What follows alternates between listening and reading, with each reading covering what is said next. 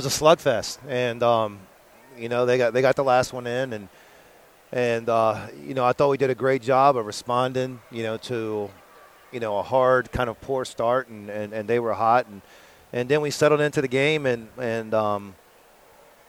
played tough, and it was a possession game down the end, and they made one or two plays more than us, and there's going to be a game like this where you're going to have regrets. I mean, I think we probably missed 20 layups. I mean, probably 20 shots 2 feet it in.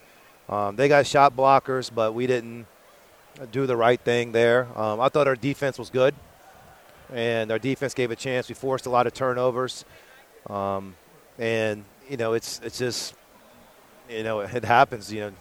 Two good teams are playing, and they made a couple more plays than us.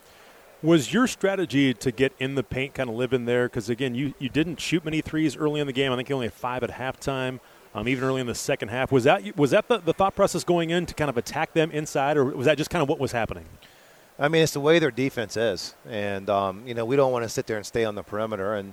And we weren't making a lot of threes. And, so we were getting in there, and I don't know how many of them were just good shots. I mean, we had a segment there where we were struggling to score. We had 3 tip-ins that were just point blank, nothing around, and kind of just pushed them or missed those.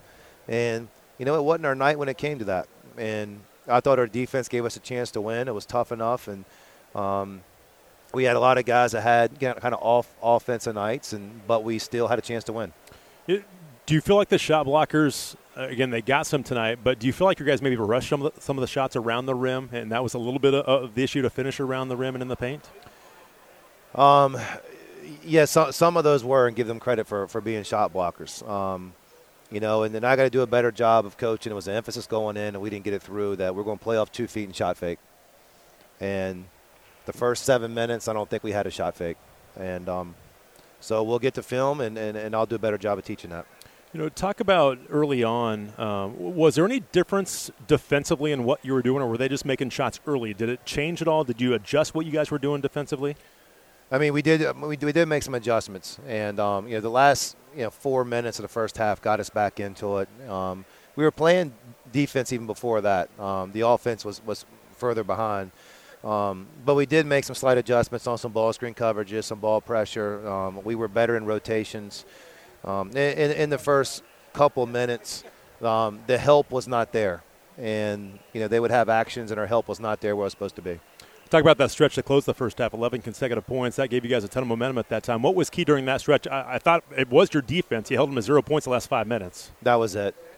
I mean, we got stops, and we scored in transition, and we weren't even great in offense in that segment. No, but, you really weren't.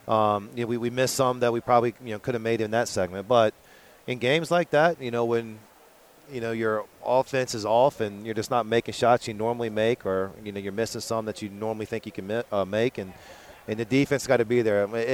It settled in, pretty much for the last, whatever you want to say, 34 minutes we were pretty good on defense. Yeah, no question. We're talking to Mark Byington here on Postgame. They did fall to Appalachian State 59-55.